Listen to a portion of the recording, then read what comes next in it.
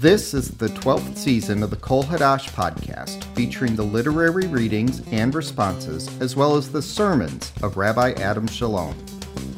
Rabbi Shalom is the leader of Kol Hadash Humanistic Congregation in Deerfield, Illinois, as well as the dean of the International Institute for Secular Humanistic Judaism. This season features the audio from the high holidays of the Jewish year 5783, or 2022 of the Common Era. The theme this year is Morality in Crisis. Have you ever tried to list the 10 Commandments from memory?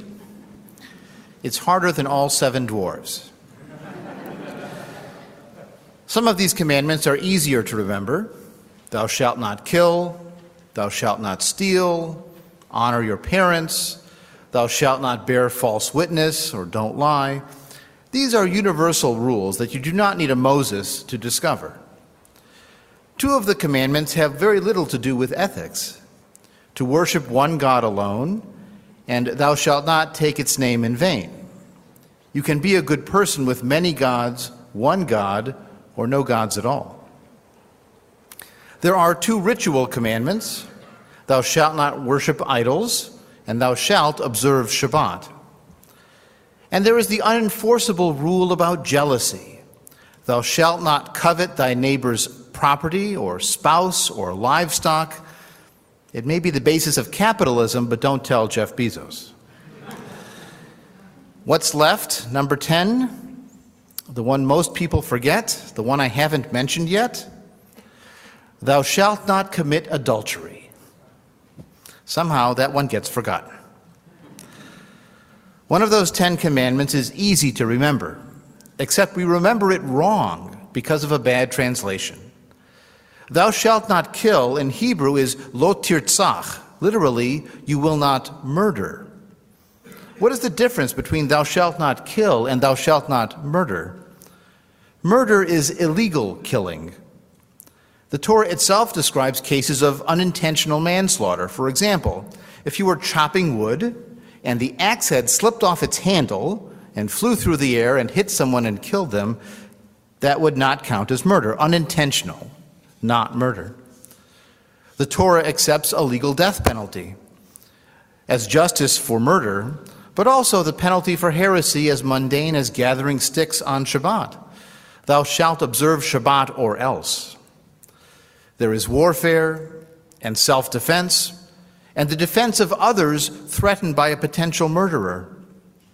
Believe it or not, the rabbis later extended that definition of a rodef, a pursuer trying to kill someone else, to a fetus that threatens its mother's life. Even during the process of birth, that pursuer could be terminated to save the mother. Thou shalt not kill is absolute pacifism. Thou shalt not murder, to adapt sociologist Max Weber, means the political entity, the state, has a legal monopoly on violence. Now, why talk about violence on Rosh Hashanah?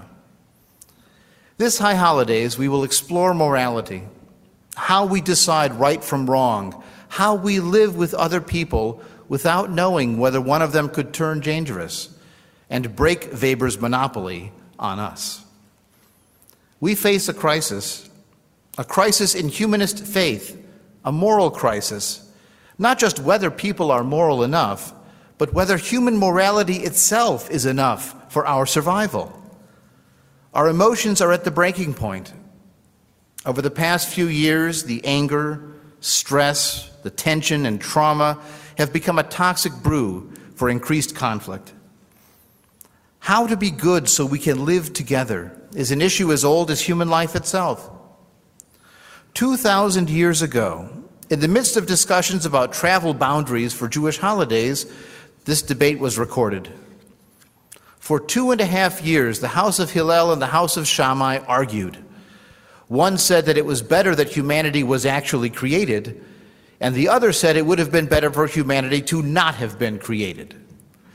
They voted and determined it would have been better not to have been created. But now that we are created, we should study our past deeds or consider our future actions. The results of that debate, either way, would not change reality. No takebacks on creation. Reality is what it is, whether we like it or not. Therefore, it is all the more important to act in response to that reality rather than deny it.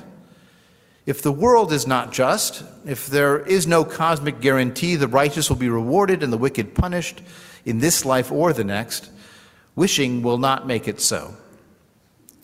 We do not want to live in a world where children do Alice incident training, a world where we wonder what the next shocking news headline will be. But we are not gifted with the world we want, nor with the raw material of human nature we would prefer. We do not want to return to a mythical innocence and ignorance of a Garden of Eden. Yet Genesis demonstrates a profound insight in the flow of its narrative. The very next story in the Jewish library, after knowledge and with a society of just 4 people, describes a rivalry over limited resources of cosmic fortune and violence from social conflict. In the early years of the Enlightenment, we had a secular faith that humanity could be perfected, that with proper social organization and education, the human blank slate would be whatever we told it to be. We should have known better. The human and the Jewish experience of the bloody 20th century disabused us of that illusion. We thought in 1903 to 1906 that the Russian pogroms were terrible, with a few thousand Jews murdered, or the White Army pogroms of fighting Bolsheviks in 1919 that killed tens of thousands. We, in 2022, we know what happened after that. And we have to grapple with the reality that we live in a world where people have done and can do terrible, terrible things. The reports yet to come from liberated Ukraine will be one more boulder on the scale of judgment. After centuries of persecution, pogroms, exile, and suffering, a Yiddish saying evolved. Es ist schwer zu sein a Yid. It is hard to be a Jew. It is hard to live with joy, to celebrate life, to hope for the future, knowing what you know about people out there and what they can do. Isn't that how everyone, not just Jews, feels these days? How can we go out and go to school and travel and live? The last 2 years we were afraid of a virus. Now we are afraid of each other. And masks and vaccines do no good. Humanists and humanistic Jews do not believe that an all-powerful personality or guardian angel is watching over us every minute of every day.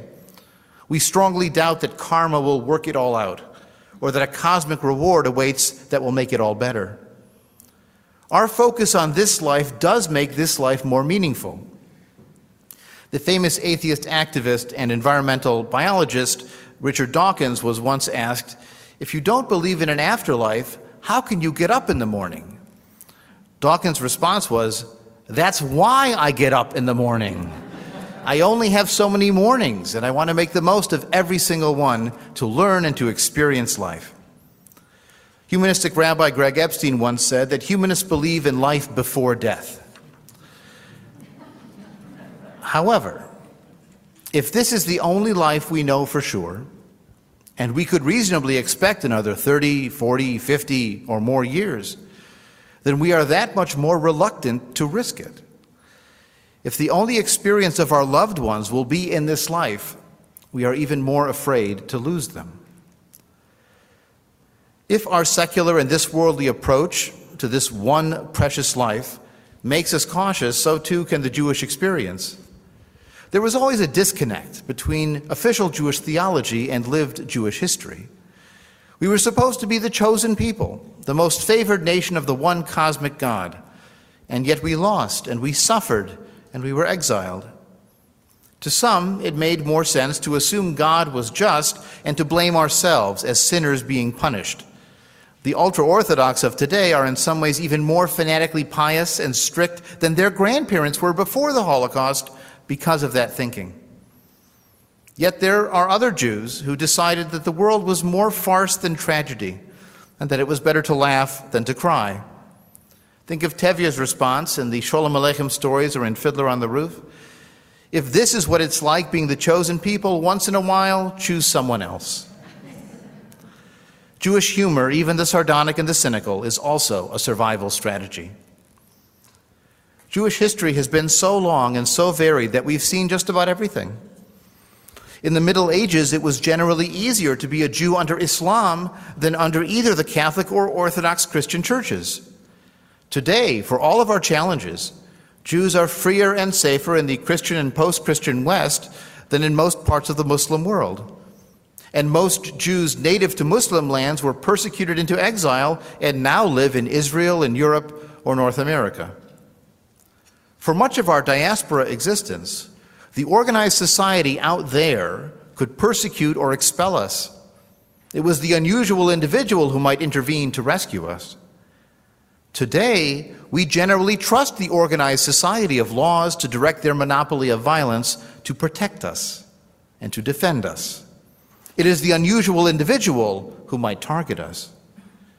We are very, very deeply invested in legal professions as judges and lawyers and their clients. Jews tend to support gun control and hired professional security or police rather than encourage congregant open carry. But the last few years, after armed attacks in Pittsburgh and Poway, California, and Jersey City, New Jersey, and Monsey, New York, and Colleyville, Texas, well, it begins to feel like unusual individuals are more motivated these days. And yet, with all that history and culture and tragedy and trauma past and present, I am here. You are here. Children are born. People fall in love and get married. The drop-off area at the airport is still called Kiss and Fly. We see strangers every day in grocery stores and restaurants. We drive next to them in traffic jams. They treat us in doctors' offices. They serve us food in restaurants. They walk next to us on the sidewalk. Are we stupid? Are we gullible? Are we asking for it? Or are we being brave to simply live our lives? Some of you might have seen the documentary Murder Ball about the United States wheelchair rugby team. The wheelchair rugby team is made up of many team members who had been high-level athletes before a severe spinal injury. And there's a very touching scene where one of these athletes visits a newly injured young man who is still in the first month after realizing what his future will be. But when he sees the armored chariot that this wheelchair rugby athlete uses, his eyes begin to light up a bit. And the athlete says to this newly injured teenager, "It's okay to feel bad about yourself and to hate the world in the first month, in the first 6 weeks, in the first 2 months. And then you have to figure out, what do I do now? How do I live the rest of my life?" You see, living a life in a wheelchair is not heroic, it's living a life. Because living your life is not heroic, it is what people do. The scale weighing humanity does not crash over and collapse. It is better that we exist than that we do not.